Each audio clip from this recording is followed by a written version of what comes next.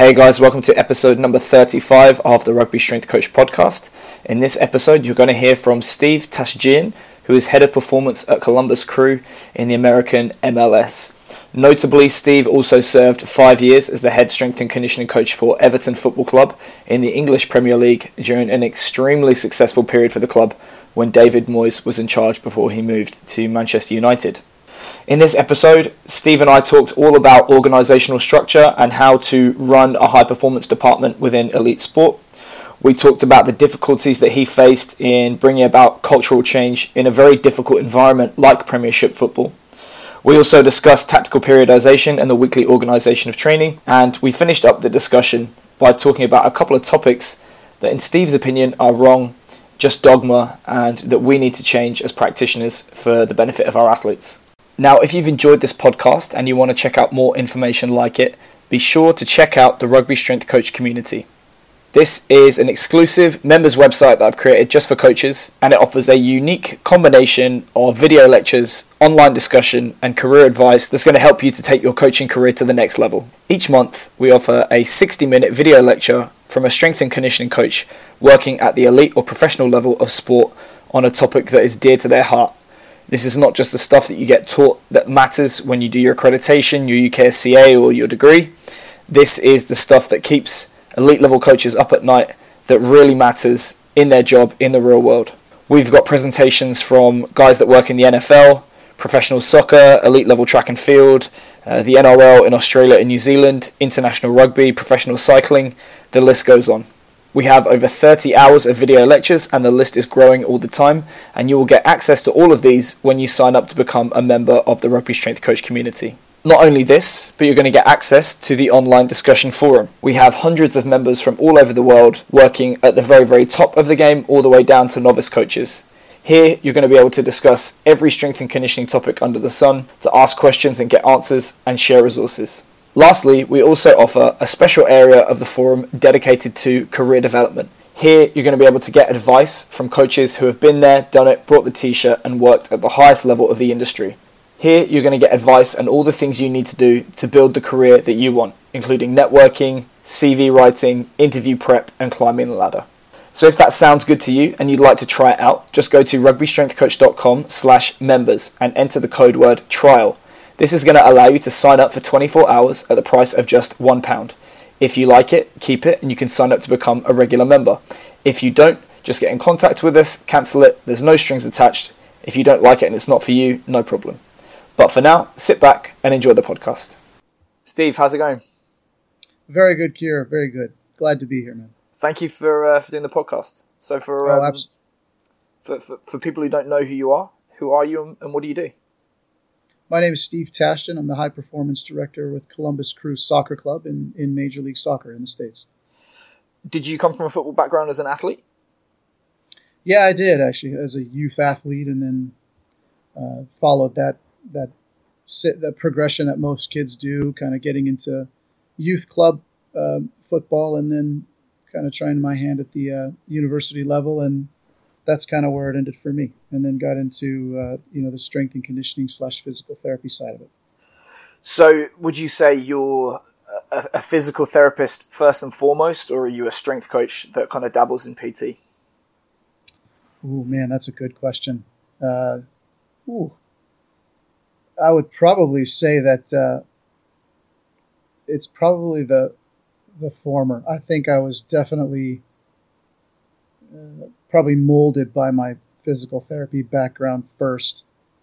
And I would say, as I started to understand how that changed through greater resistance and loading and manipulating different variables like basis support and planes of motion and so on and so forth, I think it just kind of evolved into kind of a functional physical therapist on steroids, I guess. That's a good way to describe it.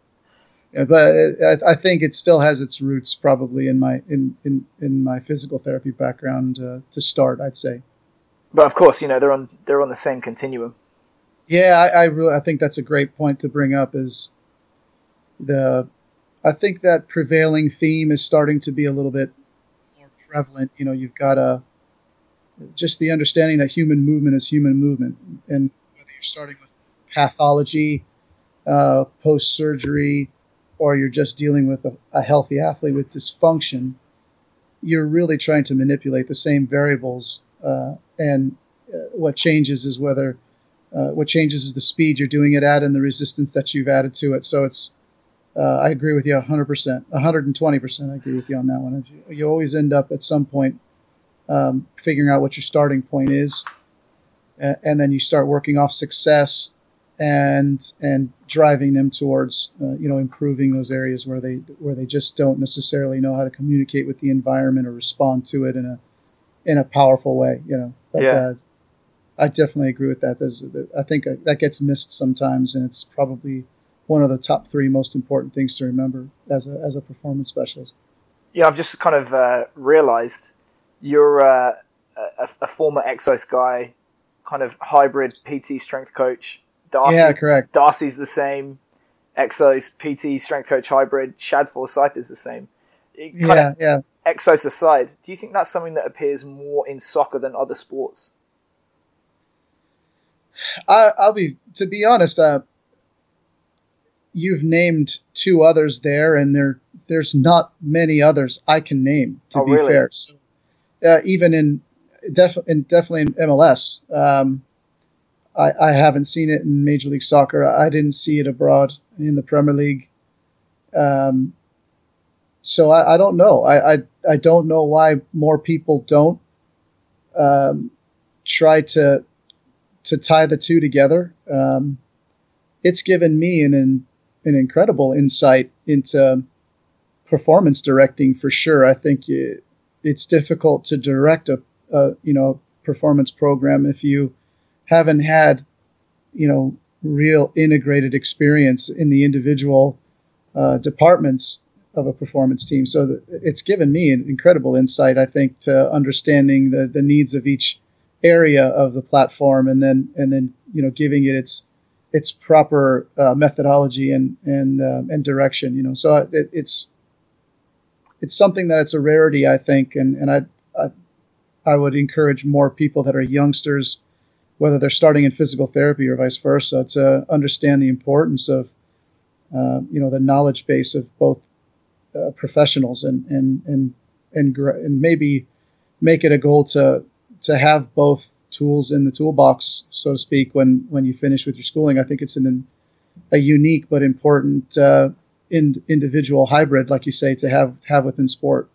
Yeah, and to echo that, I've had a conversation with Darcy where he said it's more and more he sees the trend where in the start of your career you start out as a generalist, and then you specialize in something and kind of make your name for yourself. But then if you do want to get to that performance director level that you've talked about, you do need to be a generalist, because you have to oversee all these different roles and departments. And I'm quite confused sometimes where I see a club advertise for a head of performance role that oversees a medical department, but then you've got a guy that's just an out and out strength coach running it. It's quite a curious situation.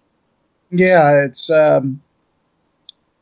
it's difficult to actually describe who that individual should be. I don't think it necessarily has to work its way towards one side or the other. I have some very, very good strength and conditioning friends who are outstanding in the rehab realm as well. And then I've got some friends who are PTs / physios, and they've obviously had many years of experience as strength and conditioning specialists, and they've done very well. So I think it more comes down to a mentality. I think it comes down to an individual's openness to seeing different ways of getting things done. And this particular title has been a little bit skewed at times, because I've seen the role. I've seen the same title given to individuals who have much different roles. So I have friends with performance director titles that really don't have any sort of connection at all to the medical side, and that always, to me, tends to be a little bit of an issue, because you have to get some sort of in my opinion, you have to have some sort of an understanding of who exactly is a performance director, high performance director, and what are their responsibilities, because it gets confusing as you're looking at the the application pool or the job vacancies that are available, and it makes you ask the question, what exactly am I applying for here?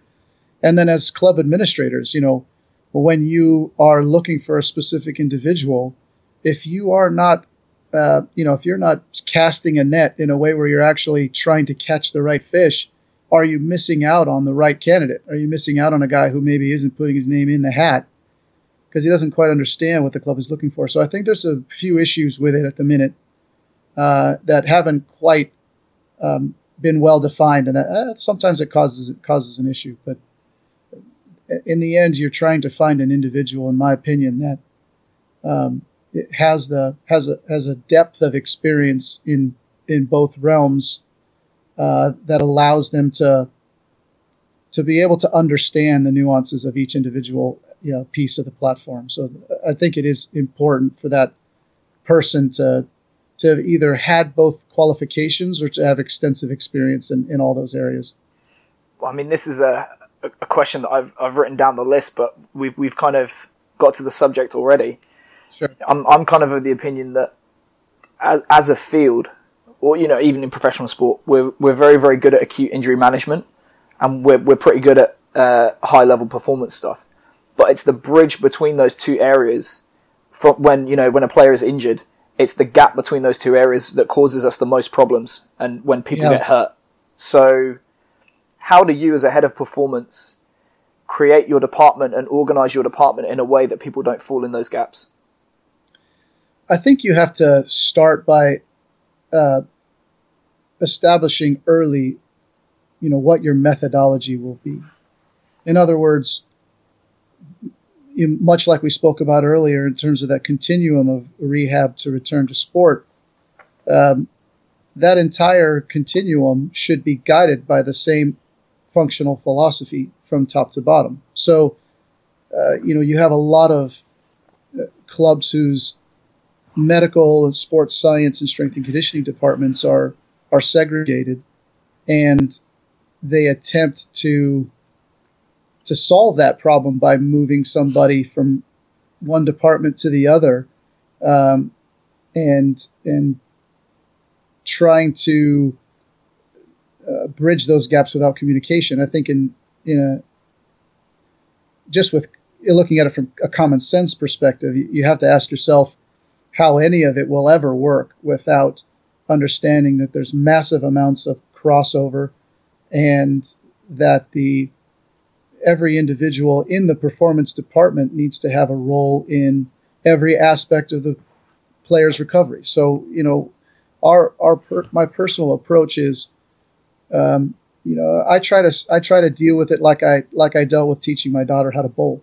When we're at the bowling alley, we would always set these bumpers in the gutters, so that as the ball moved towards the gutter, if it was moving too close, it would basically bump the bumper and it would move it back into the middle of the lane. And if it moved too far to the other side, then it would bump into the bumper and move it back into the lane, because eventually your goal is that you want to hit the pins.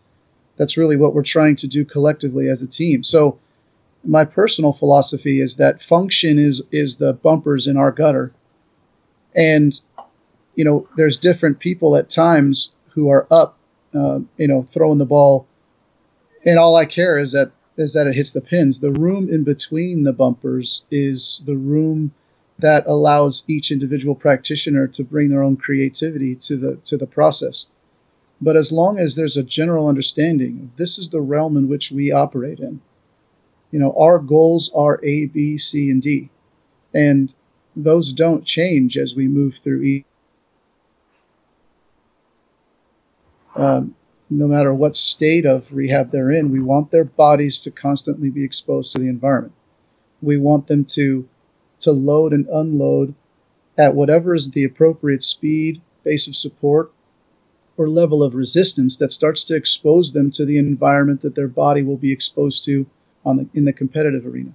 Now those speeds and those variables look much different 3 days post-operative, but the individual goals don't change. We want to continue to move the person in a direction where we're teaching their body once again to communicate with the environment, interpret what's happening, and then respond to it in a coordinated and powerful way. That process starts day one. As soon as the athlete is allowed to put their foot on the ground and have contact with the floor and allow their body to respond to ground reaction force and allow their bodies to start to interpret, where is my center of mass as I make contact with the ground? Where is that center of mass in terms of my own proprioceptive ability, my balance? Am I centered? Am I in a position to produce power? If not, how quickly can I get myself to a position to produce power? That whole process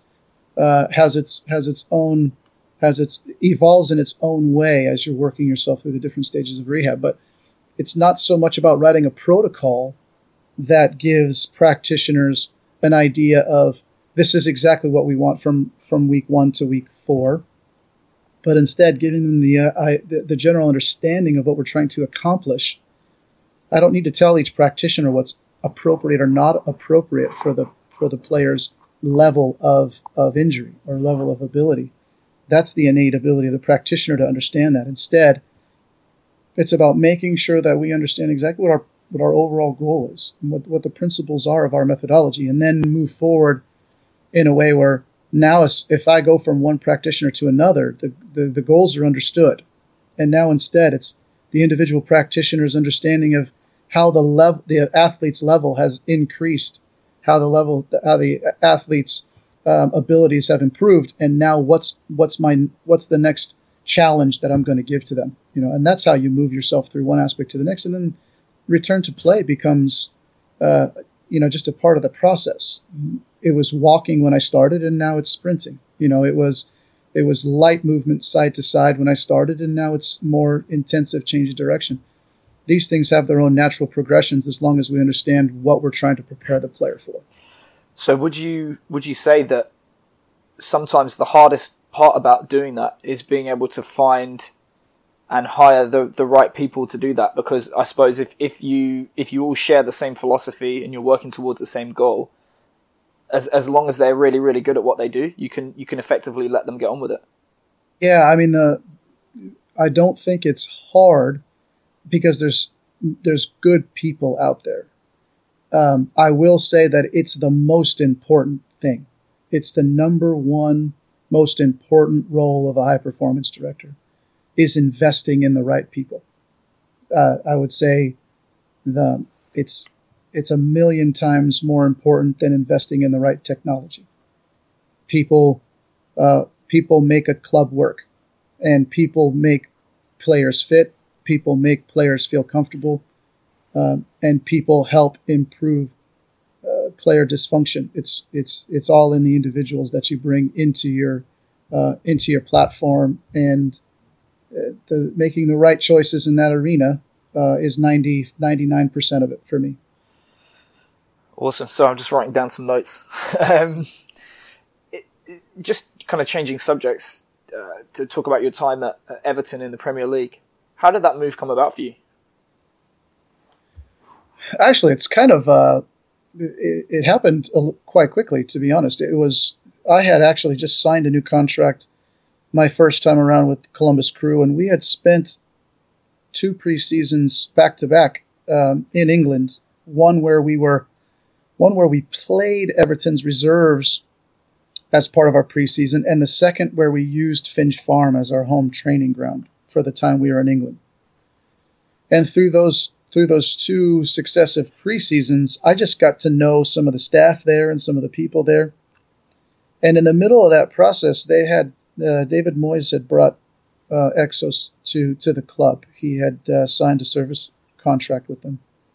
And somewhere in between my first and second visit to Finch Farm, the first performance specialist had moved on. So at the time, Shad Forsyth was with the German national team, and in the interim, he had become kind of a stopgap for Everton until they found a permanent replacement for the original specialist. And he had just asked me, do you think you'd be interested? And I said, well, I just signed a contract, and I actually wasn't allowed to make any moves anywhere until the end of May, beginning of the summer. So it was kind of not an issue at the time. And then, sure enough, as we got towards the end of May, coming on the summertime, I got an email from Shad and said, "Are you still interested?" So I hadn't really thought much about it, and all of a sudden, there it was on my plate. So I didn't expect a whole lot, to be fair, because in hindsight, on paper, I wasn't the strongest candidate. I didn't have Premier League experience; others did.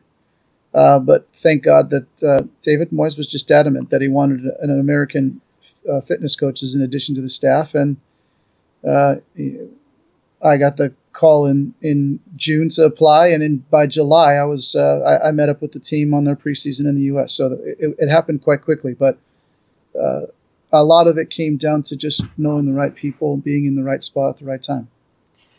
And to kind of counter what you said about the strength of your candidacy, I think a lot of the things that are done extremely poorly in soccer, the Americans do really, really well.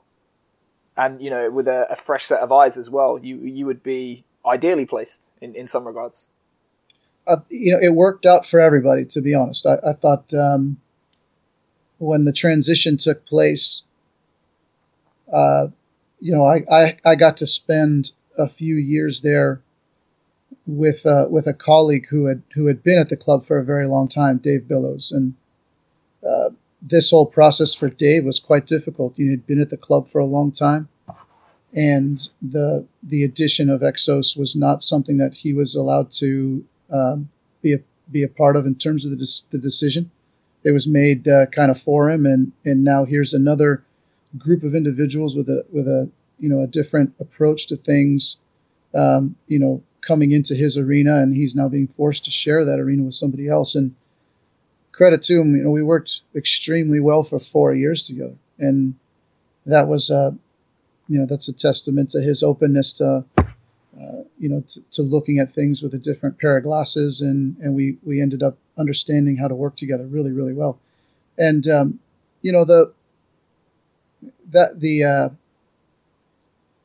the players themselves, I think, they gravitated to a different vocabulary.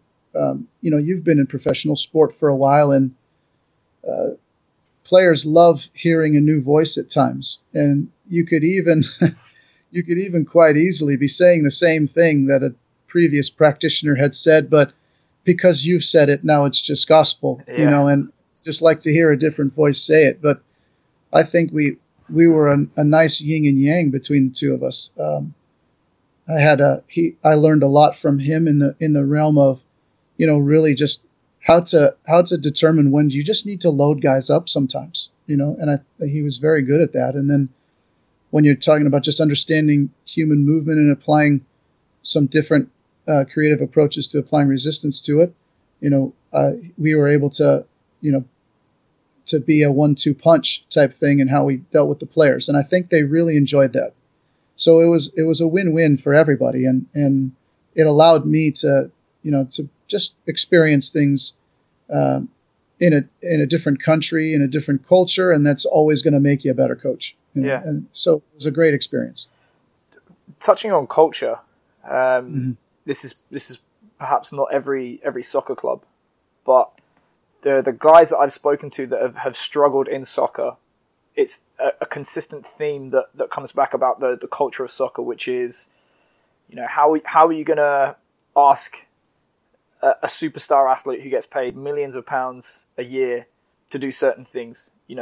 How do you get someone to buy in and do what you're asking them to do? How do you convince a sport that is allergic to iron and sweat to actually load up and train heavy? How do you change coaches' minds about what needs to be done? Yeah, I think I was about to touch on that. You have to actually address two different situations. One, you just brought up there at the end, was you have to have a coach that believes that you're going to improve the players through a certain method of strength and conditioning. And then, of course, there's the player themselves who, many of them come from much different backgrounds and cultures that really have never, ever had strength and conditioning as a part of their culture. So if you're going to address the first one when it comes to the players themselves, one, I think every single one of those players needs to feel that you have their best interest in mind as your number one priority. And I'm not saying that individual coaches don't, but there's a lot of situations where I believe, individual strength coaches are also under the gun to show that, they're actually improving the performance of the squad. So they're going to be adamant that players participate. And instead of being an open discussion about how that's going to translate to a player's routine, it becomes a bit dogmatic. It becomes a dictatorship. And strength coaches will become confrontational at times to try to convince a player or maybe force a player into a type of training they're not used to and that they're uncomfortable with. So in the very beginning, there needs to be understanding by the player that I'm going to make you a part of this process. It's your body, not mine. And our discussion is going to be one that you get to drive at times, because you're the one that has to become vulnerable. You're the one that has to be taken to a uncomfortable place, because if you're going to strength train and you're going to make improvement, then you have to push a certain envelope, and that definitely means that you're going to have to get to an uncomfortable place to improve them. And so they have to buy into all this, and it comes with rapport. So once that happens and you've got that understanding, your starting point is going to be much different with different individuals. And that's where strength coaches get uncomfortable. They're like, why am I going to start with body weight? I don't care about body weight. And their opinion is, this is doing nothing. Well, it's not, because you have to remember, if psychologically a player doesn't understand or feel that the starting point and the benefits of what they're getting into, is going to have an impact, and you're never ever gonna make anything permanent. You'll have that characteristic individual that's with you for 2 or 3 weeks, and then they disappear and you don't see them anymore. So that starting point has to be something that they're comfortable with, because their number one priority is they want to train, and they want to feel good when they train. So if you're going to convince somebody that it's okay to not feel good when you train, and their culture has never ever heard that before ever, then your starting point needs to be much different. And at times, that particular approach has every single one of those situations with each player. There's a point where the discussion now is, okay, this is what needs to come next. Eventually you need to load them, and that's where the conversations about soreness and what you're going to feel are very, very important. And once they feel it, if they become scared of it and they say, that's it, I don't want to do this anymore, then what you need to evaluate is, one, did I load them too quickly? Or two, do I just need to have a second discussion? And in that discussion, you not only need to explain what's taking place, but you also have to tell them, if you're feeling this way tomorrow, we'll continue to change it. Next week, we'll continue to change it. You have to give them a taste of what that soreness is. Let them experience it. Let them be successful after it, and then start the progression. Because if you're going to take an individual who's trained a certain way for, let's say, 5-6 years of their professional career and been successful, and then tell them that there's another way, a better way, you're going to have to prove it to them in their time, at their pace, not at your pace. It won't make any sense. If your expectation is that I'm going to change this person's mind in 3 weeks, your mistake is that you had an expectation. You can't have that expectation. Instead, you start at a point where you say, my end goal is to change this person's routine. I'm not going to put a timeline on it. And the only reason why I'm saying this now is because I was that guy. I had the early point in my career where I was the same way. My personal opinion on what was most important for the player was a no-brainer. First and foremost, what I'm doing is the most important thing you'll ever do. And it was so absurd to feel that way. But that, young strength coaches, at least myself, I wanted to make a difference. I wanted to improve players. I wanted them to understand that I could help them. And sometimes we get frustrated because they don't understand it or they don't want it, and we take it as a personal insult. It's not. We have to take a step back and understand it's not my body, it's theirs. And in the end, if they make the personal choice that they don't want to do strength training ever, I don't think you necessarily give up on that individual, but you got to give them some space. And there's been times when my strategy is, listen, I'm here if you need me. And when they come back is when they're injured and they're hurt, and you are able to help them come back from injury. And then you say, listen, what do you think about continuing this in a way that helps you maintain your physical fitness? And that's worked before.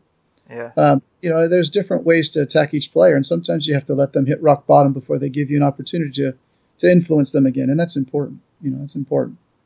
But, underpinning all is the second part of it, which is, what type of head coach and what's their philosophy on where this fits into the program. I've been lucky enough to be with managers who are very open to this area and allow me to do my thing. I've never really had many problems in that arena, but I've had individual colleagues that have had issues with it, philosophically between themselves and a head coach, and it is an issue. And overall, I think more often than not, what I would say in those particular situations is, you're not the one with your neck on the line. Let's be fair. I mean, if a team does well or a team does poorly, the head coach either accepts the praise or he's the one that takes it in the neck. So, you have to approach those situations very, very carefully. If a head coach doesn't feel like you're on his side, then it's going to be very difficult for you to ever get anything done. And if he doesn't think that you understand the repercussions of poor performance, then he's never going to trust you. And I think that's the starting point. Is what I understand is that your job depends on wins and losses, and your willingness to take a risk is only going to go so far based on your personality, and that needs to be something that's understood by strength coaches. They don't need to adjust to us here. That's not the way this particular paradigm works. Yeah, we're never the bus driver in that situation. We're on their bus, and at the end of the day, we need to adjust to them. That's the way it needs to work.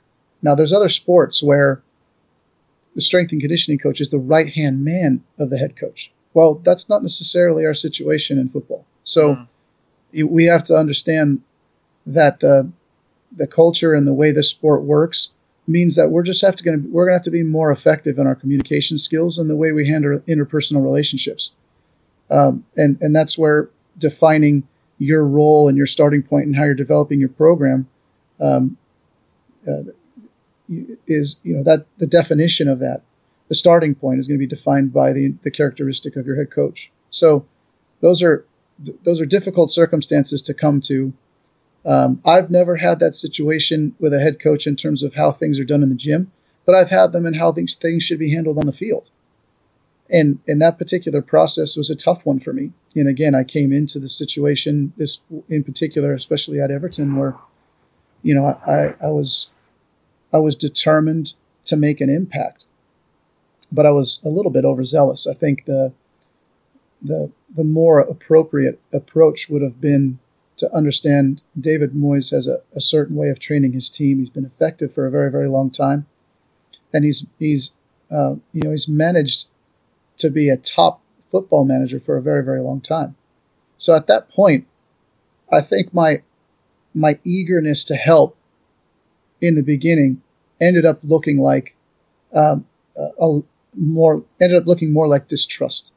Yeah. That I didn't think he knew how to do it. That I thought I had a better way. That my way was better. And that wasn't the way to approach it at all. Not just because it was David Moyes, but based on any head coach, that wouldn't have been the way to handle it. So overall, it's a maturation process for everybody. And the one thing that was most difficult for me to learn was that, if I let go, it's going to be okay. It's going to be all right. the squad isn't going to crumble underneath our feet because I didn't get my way. And it took a while for me to understand that. It took longer in some arenas than others, but overall, the idea is that you're coming into working as a part of a coaching staff, as a team. Yeah, and there's only one head of that team. And frustratingly, there's sometimes quite a lack of relationship between the quality of your work and how the boys perform on the field, unfortunately. Sure. No, and I'd at times, you just have to maybe quietly admire the fruits of your labor and resign to the fact that you might never get an attaboy from your head coach, ever. Yeah. Ever. That's just the way some individuals are. Yeah. I had an incredible working relationship with Ziggy Schmidt my first time around in Columbus. And we won an MLS championship at the end of 2008 together. And I think it was 18 months to 20 months before I ever heard him say, I want you to know that I appreciate what you do. Good job, Steve. 20 months into it, Yeah. So Jim and decided to give me a compliment. But he's fantastic. He's obviously a very good manager that's been successful and one of the better U.S. coaches that's ever been. So, but that's just the nature of it, and it's different personalities. Different personalities have their way of handling things, and it's tough for strength coaches. It's tough for physical therapists. It's tough for any performance specialist. It's quite a thankless job at times. So you talked about, gym, no problem, field problems, because, that's considered the technical or sport coach's domain. But in a demanding professional sport where the coach will fight for every single minute of on-feet time being dedicated towards technical and tactical practice, you have to, as a strength coach, try and work with that head coach to make sure that the team achieves its goals in terms of those areas, but at the same time, you're getting the greatest possible gain physically out of what you're doing. And I suppose people have called it tactical periodization or so on, and people have different ideas about, is it valid? Does it work? How do you go about it? What is your kind of blueprint for approaching that area with a coach to make sure that you get out of practice what you want? Yeah, I think it depends on the coach for sure. The communication with David Moyes early on was more, we felt that he was training them too hard. So it wasn't about the trying to put our stamp on training and implement different energy system development exercises and sacrificing technical time to do them. That wasn't the case. We knew these training sessions were difficult, and the manager enjoyed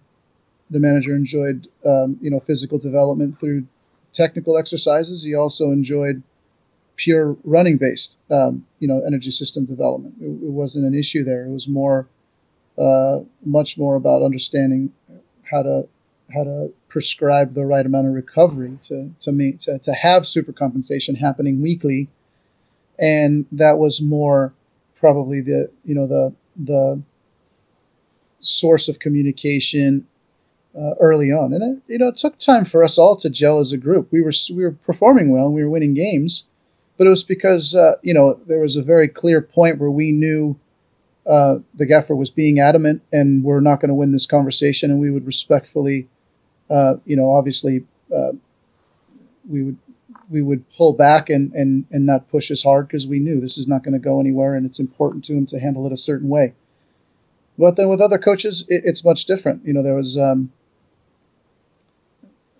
with my experience now with Greg Berhalter, now that I'm back in Columbus again, the integration is seamless. When you talk about does tactical periodization work within this model that we have now,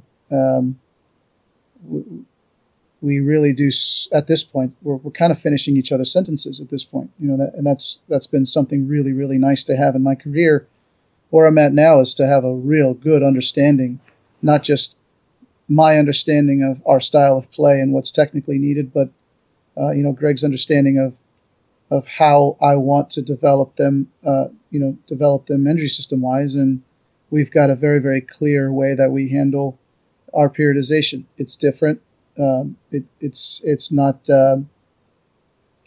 a conventional form of periodization. That's where we're trying to fit in every energy system into every week.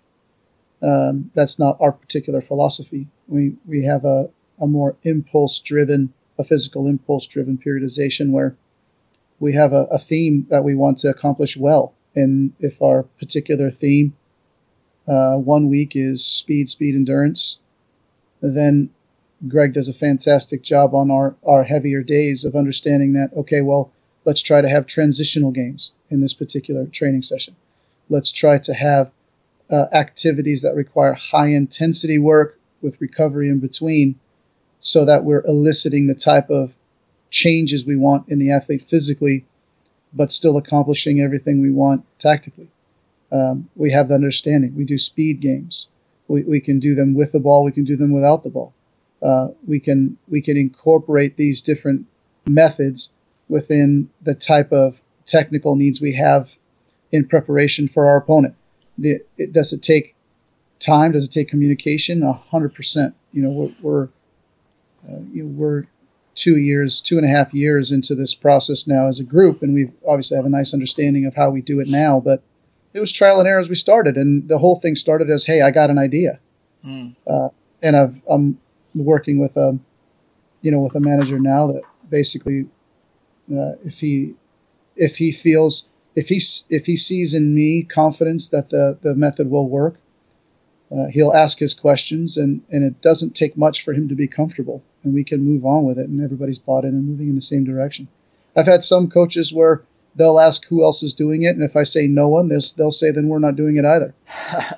But with Greg, if I say, if he asks who else is doing it, and I say no one, he says perfect. That's a much different perspective on how to handle things, and he puts a lot of trust in me, and I never take that for granted. So at this point, our periodization model is much different, and we instead try to use the natural periodization that takes place from placing the particular type of training in the right order. So if I have a 4-week block of work, and my preference in the first week is to be speed, endurance, that's going to require a bigger field. It's going to require longer distances. It's going to require a certain type of work and a certain chain, mostly posterior chain, that's going to be influenced by it and overworked. Well, the following week, if I follow it by having a more of an intensive training impulse, then I know the field sizes are going to be smaller. We're going to bring things in a little bit tighter. We know there's going to be more accelerations and decelerations oriented with that type of work, but I'm going to protect the posterior chain. I'm in a decelerated position more often than not. I'm really going to load decelerators and pelvic stabilizers and things of that nature, but not terminal speed muscles. I'm not going to be influencing them as heavily. Yep. And then I'm going to follow that with now, driving things more extensively. I can open the field back up again because my priority the week previous was a smaller pitch. So if I open up the pitch now, a little bit bigger pitch, and now I've got longer duration games, I've got more numbers in terms of players on the field. Well, now I'm actually working on more cardiovascular work. The speeds are naturally going to slow down because the duration of the games are too long. The durations of the games are longer, and because of the cardiovascular load and the overall fatigue, I won't be able to produce speed as often. And so I'm naturally protecting the players, even though my foot's on the gas every week. And in the 4th week of the block, you can offload. Now you download the whole process. Are you using GPS and heart rate to kind of keep yourselves in check when doing this kind of work, to say, we are hitting the kind of stuff that we think we're hitting? Yeah. In this day and age of performance monitoring, I don't think you can really function without it anymore. Well,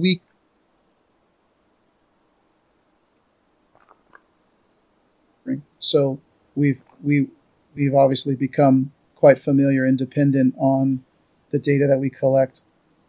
We have desired loads, and then we compare them to the actual loads, and we move forward from there. And it's been a process that we've been able to develop quite quickly and then refine and perfect over the last 2.5 years.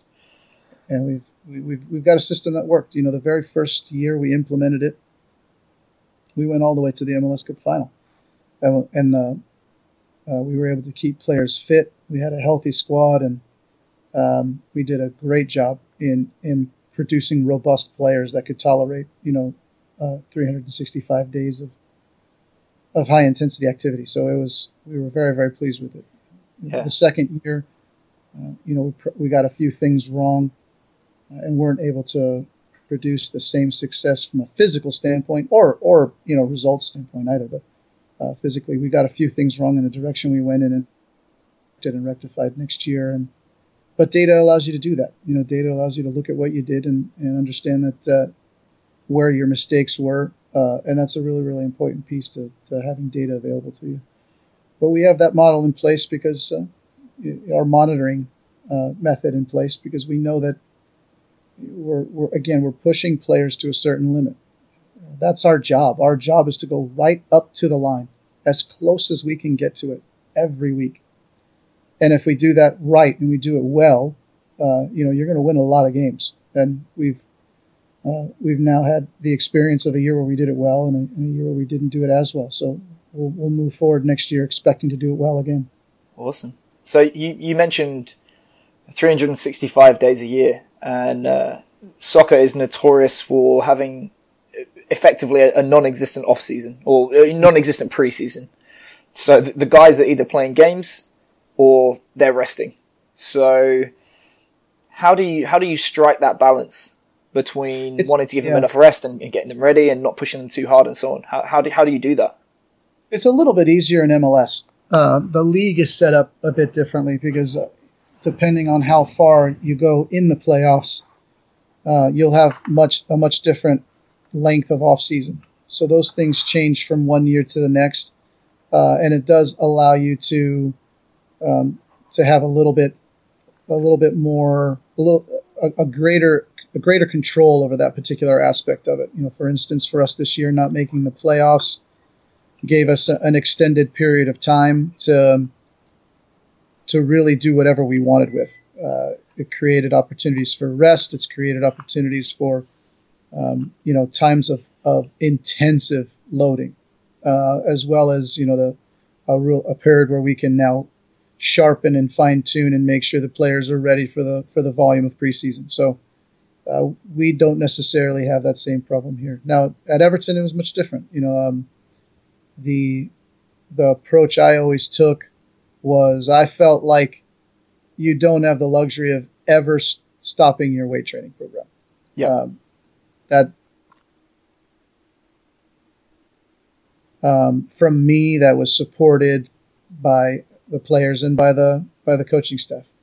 Whether a player was committed himself as intently as I would have liked is obviously a different story, but I made sure that my communication to the players and the resources I made available to them were comprehensive, and they were very detailed. So if you're going to allow players to rest, that doesn't mean that their activity stops completely. I think that's a massive mistake that can be made by coaches and can also be made by players who kind of make that decision on their own, regardless of the advice they've been given or the program that they've been handed. Sometimes players just make the decision, oh my goodness, I'm so tired, and I just need this rest. And it is a mistake if you do handle yourself in that regard, because a sudden sedentary period will shock the body in a pretty intense way. So we feel strongly that there should be very little rest from the weight room. You can decrease the volume, that's for sure, but we don't feel like you can ever stop putting the body against resistance. I don't think it works well in terms of maintaining the tolerance to the sport itself. And that's something we drove into our guys this year. It's going to be a long break. Yeah. We're now 4 weeks into our break, but they've been lifting for 3 weeks now. 2 times a week as we started, and we said that, you just have to maintain a certain amount of resistance weekly. But we told them, just maintain and have a nice, enjoyable recreational time off. It's important to keep your body moving, to detach yourself from the sport and let your mind rest, let your body heal, and have some time to reflect on how you want to approach the following season. But, you got to get these guys involved in what they're passionate about. I tell guys, if you love fishing, go fish.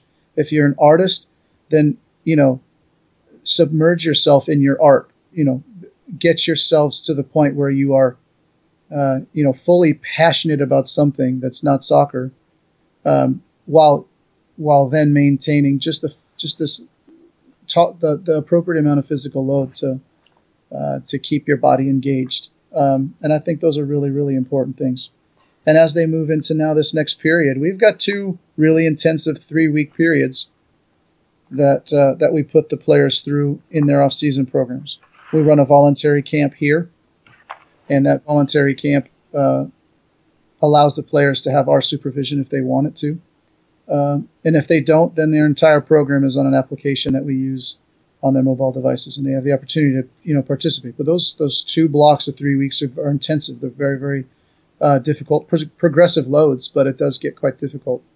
Whereas at Everton, I couldn't do that. Everton, the break was 5 weeks, and that was it. I made sure that they had a steady strength training program for 4 of those 5 weeks. And then I just got them moving for 2 weeks before they came back, and we understood when we got them back in preseason where they would be. And then we just started the fitness progression. But, they had to run. They have to keep running during their break.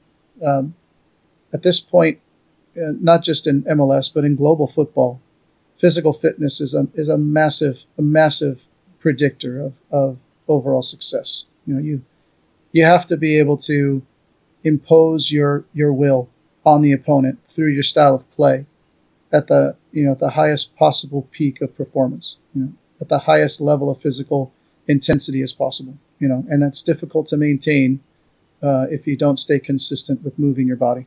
Yeah.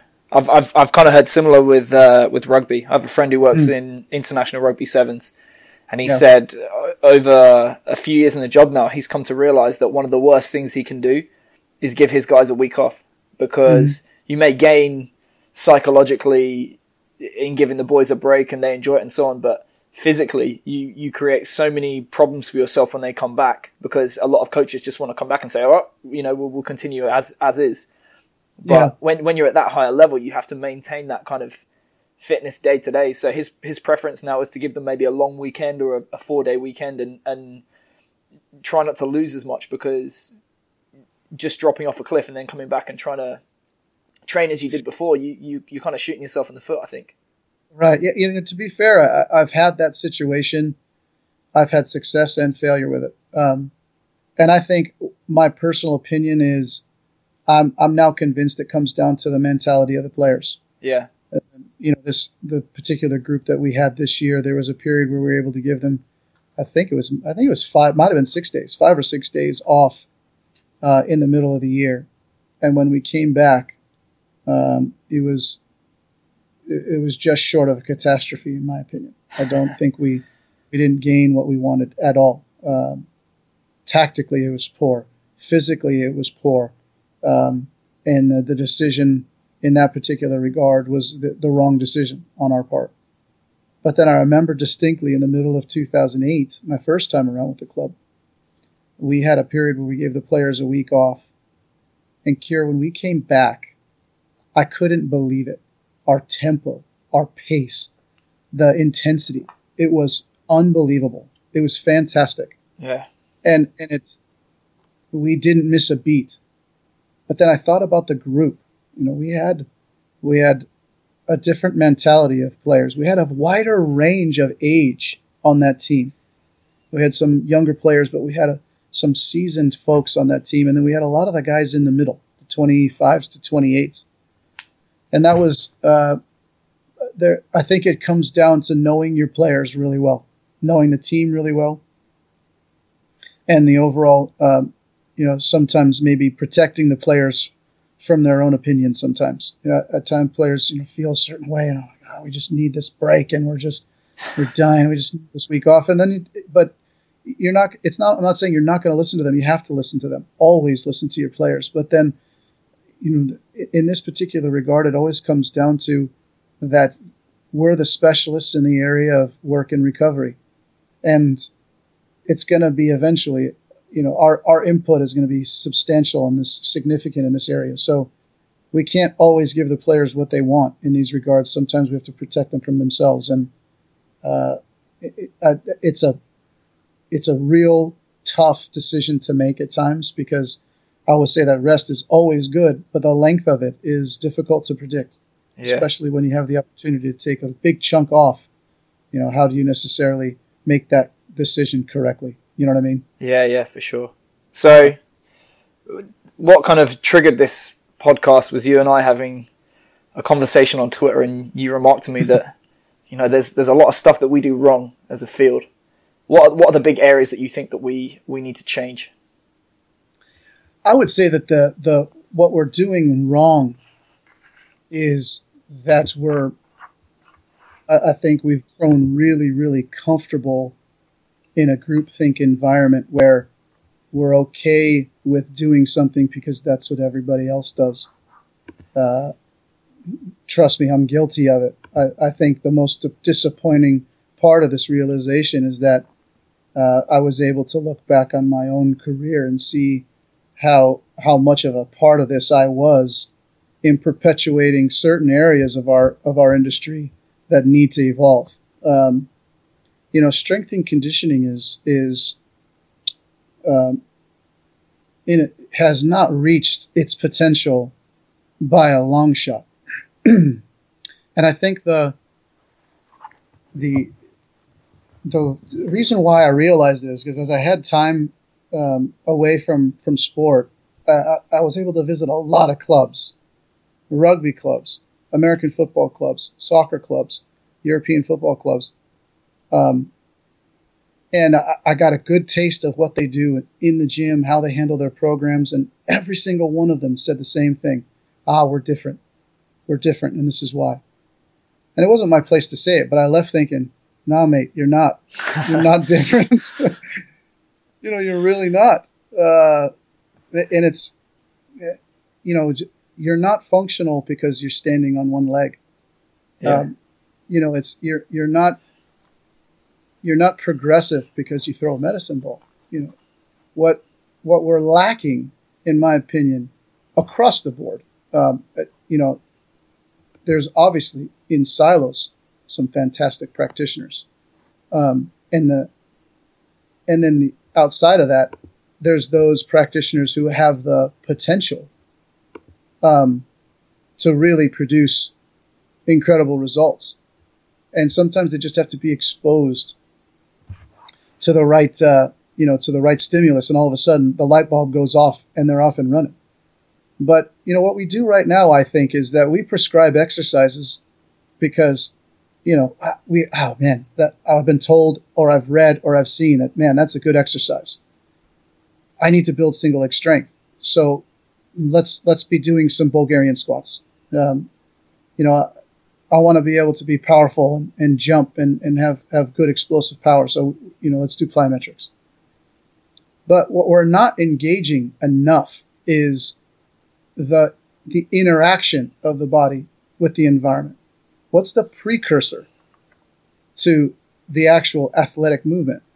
And the example I always give is, if I need single leg strength, the question is, okay, it's probably because proprioceptively I don't look great decelerating, right? I mean, why do we work on single leg strength in sport? It's for two reasons, in my opinion. To make sure that we're safe when we decelerate, and make sure we're powerful when we need to be explosive, right? And re-accelerate. So if you're going to just look at the deceleration part of it, if I'm unstable and I'm not decelerating well, merely putting myself in a position to do a single leg squat doesn't necessarily address why I don't decelerate well. If I'm in a position where in single leg I don't load through the chain properly, it could be I've had numerous ankle injuries and now my subtalar joint is so rock frozen that I can't unlock the system. My subtalar joint doesn't evert. When my foot hits the ground, I don't load properly. Well, if that's not taking place at the foot, then I'm not getting the appropriate internal rotation of the tibia. The femur's not following it. I'm not loading the glute well. And the overall problem is that I'm losing the quality of my communication from the foot to the rest of my proprioceptive system. I'm not communicating well enough with my central nervous system at that point. Because the more malleable my foot is, the better it communicates with the ground, then the more motion I'm going to get through the whole entire process. And that motion is what communicates with the body. That motion is what lengthens muscles and stimulates proprioceptors and starts to engage the central nervous system in a way where it identifies where my body is in space. Now, all of a sudden, the Bulgarian squat doesn't make a whole lot of sense unless we've looked at things from a much deeper perspective. We're smart enough to do this here. It takes time, and we have to create systems and processes to evaluate players more in a more detailed way. But this is an industry of very, very intelligent people. And I think it's just the nature of challenging things. I was lucky enough, gracious enough, to be exposed to Gary Gray at a very, very early point in my career. And I was in a facility where I had the freedom to treat a certain way. I wasn't obligated to come into the facility and be textbook about the way I did things. I didn't need to be locked into the way the academic books tell you need to treat patients. It was much more open. It was much more based on, true functional human movement. And Gary is the father of it. And that was the catalyst for me. Understanding these things from a much deeper perspective and deeper understanding of function was important. And he gave that to me. And the individuals I was working with at the time fostered it, facilitated it. And that's why I'm at where I'm at now. And as we kind of just started to implement what our philosophy was going to be at the club, it was very important for me that function be a pivotal starting point, a cornerstone in how we did things. But that process takes time to permeate through an entire staff. And we, through regular, CPD that we did ourselves, whether it be self-taught, whether it be led by me, whether it be led by one of the staff members, whether it be through taking different courses and seminars, we have slowly moved our way into becoming more and more detailed, more and more capable of understanding human movement at a deeper level. And that's what we don't do as strength and conditioning coaches. Instead, if we need to be strong, let's be fair, you could probably go to a book of 25 exercises, and that's the majority of what gets prescribed in a lot of weight rooms. And it doesn't necessarily expand further beyond that too much. And a lot of it is very kind of packaged. We've got this prehab mentality where prehab has to look a certain way. I've said this a million times. If you don't make up an exercise every day, you're doing something wrong. That I really feel strongly about that. Each individual has a certain dysfunction that needs to be addressed a certain way. Are there similarities between players? Of course there are. Of course. But, we've got creative minds in these positions at different clubs, and I don't think we're necessarily challenging ourselves enough. I think that's one part of it. I just finished reading Franz Bosch's book a second time, Strength and Coordination, and the one thing I get from it is it was a fantastic application of a cerebral process to strength and conditioning. I think we need to become more cerebral as strength and conditioning coaches and challenge ourselves more. I think that's an area that we can do much, much better in. And I think diet and nutrition, I think we've fallen into a trap with diet and nutrition for a very, very long time. And it's driven by the food industry's cure. We don't do what we do because of good, sound research necessarily. Yeah. If you go to anybody in this industry and you say, what fuels your sport? They're going to say carbohydrates, hands down. Yeah. But if you truly ask them why, tell me how that works. Biochemically, it's got flaws, massive flaws. Aerobic capacity underpins the success of our sport.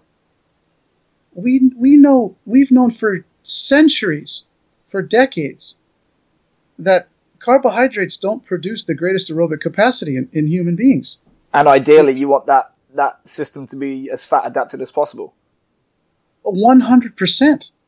Name me one soccer team in the world that's fat adapted.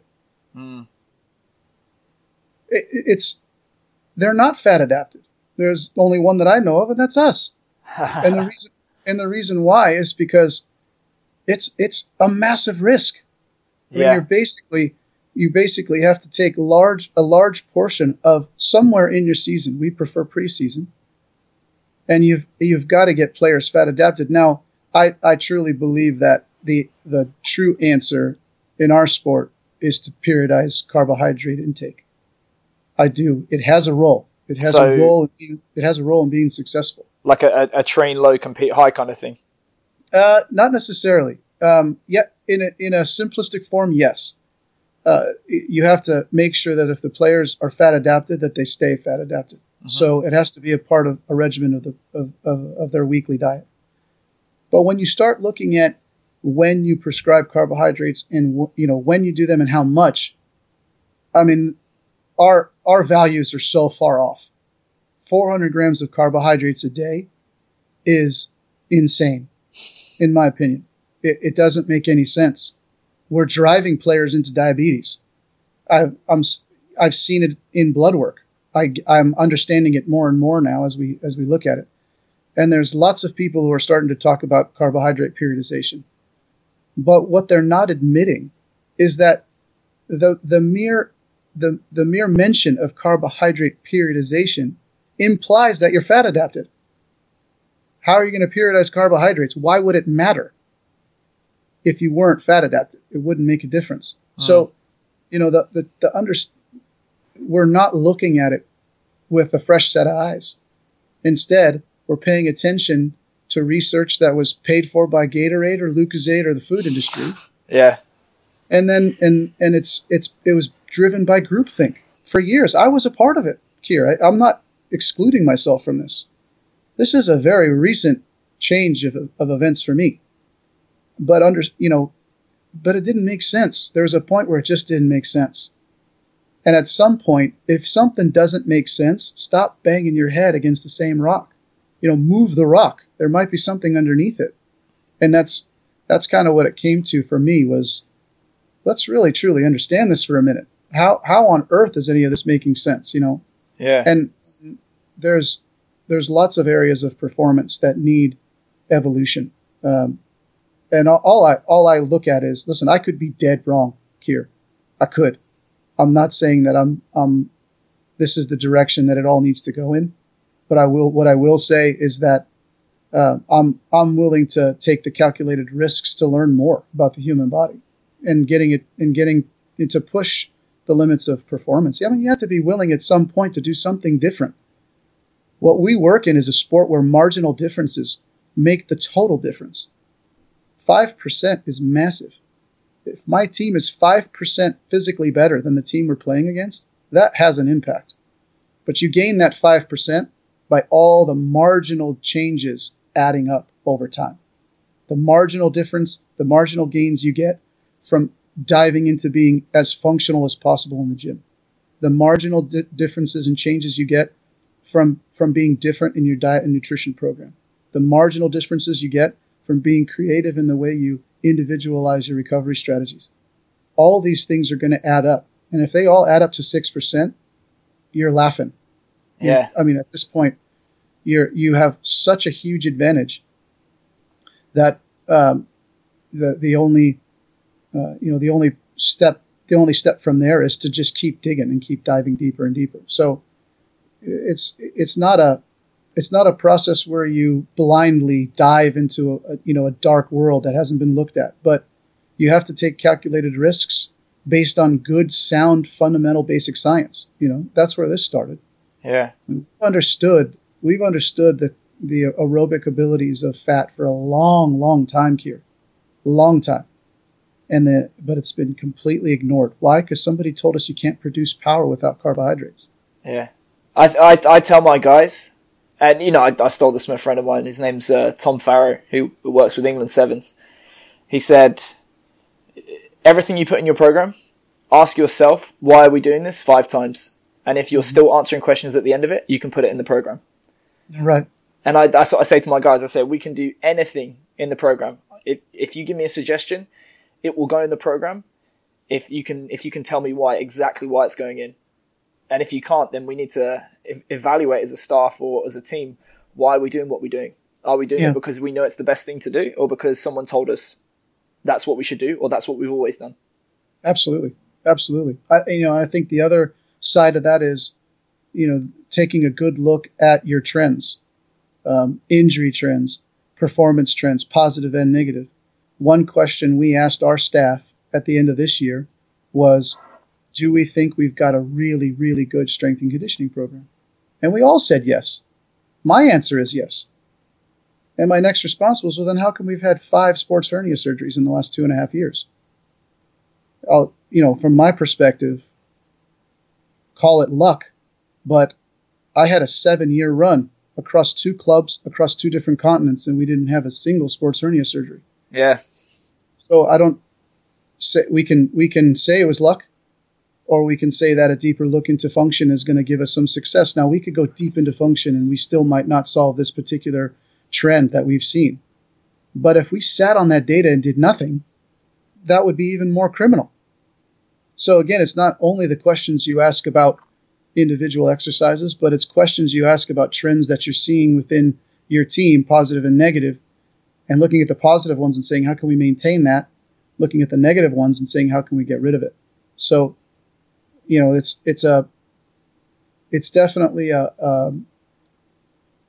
it's a stimulus and response industry. One thing happens and there's a response to it. There's a moment of, there's either a season or a month or a week or a day of input on the club, on the team, on the individual, and every input has an output, and the response itself is going to tell you whether or not the strategies you've chosen are successful or not. I believe that in not only holistically in terms of your total approach to strength and conditioning, but individually. I mean, that particular metaphor is present in the way we breathe. We breathe in, there's a moment of stillness, and we breathe out. And it's the same exact process when it comes to strength and conditioning. There's a need, there's a moment of silence while we implement, and then there's a response, positive or negative. If we continue to maintain that type of organic, holistic approach to strength and conditioning, we'll be fine. But the problem is we're breathing in, but we're ignoring any sort of responses. We keep breathing the same breath. You know what I mean? Yeah. That's awesome, Steve. Where can people find you online? Easiest spots would probably be Twitter. I'm at Steve Tashjian on Twitter. And then I'm on LinkedIn. I'm easy to find on either of those two. And I like engaging in conversations like this as often as possible. We just need to keep challenging ourselves as an industry if we want to continue to prove our worth. If we want to continue to, put our money where our mouth is, then we've got to make sure that we're not resting on our laurels. And that's a big. I think it's an opportunity that you provide for a lot of people with this platform. So, I'm appreciative of the conversations we've had on Twitter. I'm appreciative of the opportunity you give, individuals to come and express themselves in this way. And there's a lot of podcasts popping up now, and I think they're really, really important. So I appreciate the platform that you've provided here. Well, thank you. I'd do this even if no one listened. Yeah. Bravo. I don't think anyone is listening, but anyway, thank you very much, Steve. No problem. I appreciate it, Kira. Thanks again, man. Cheers.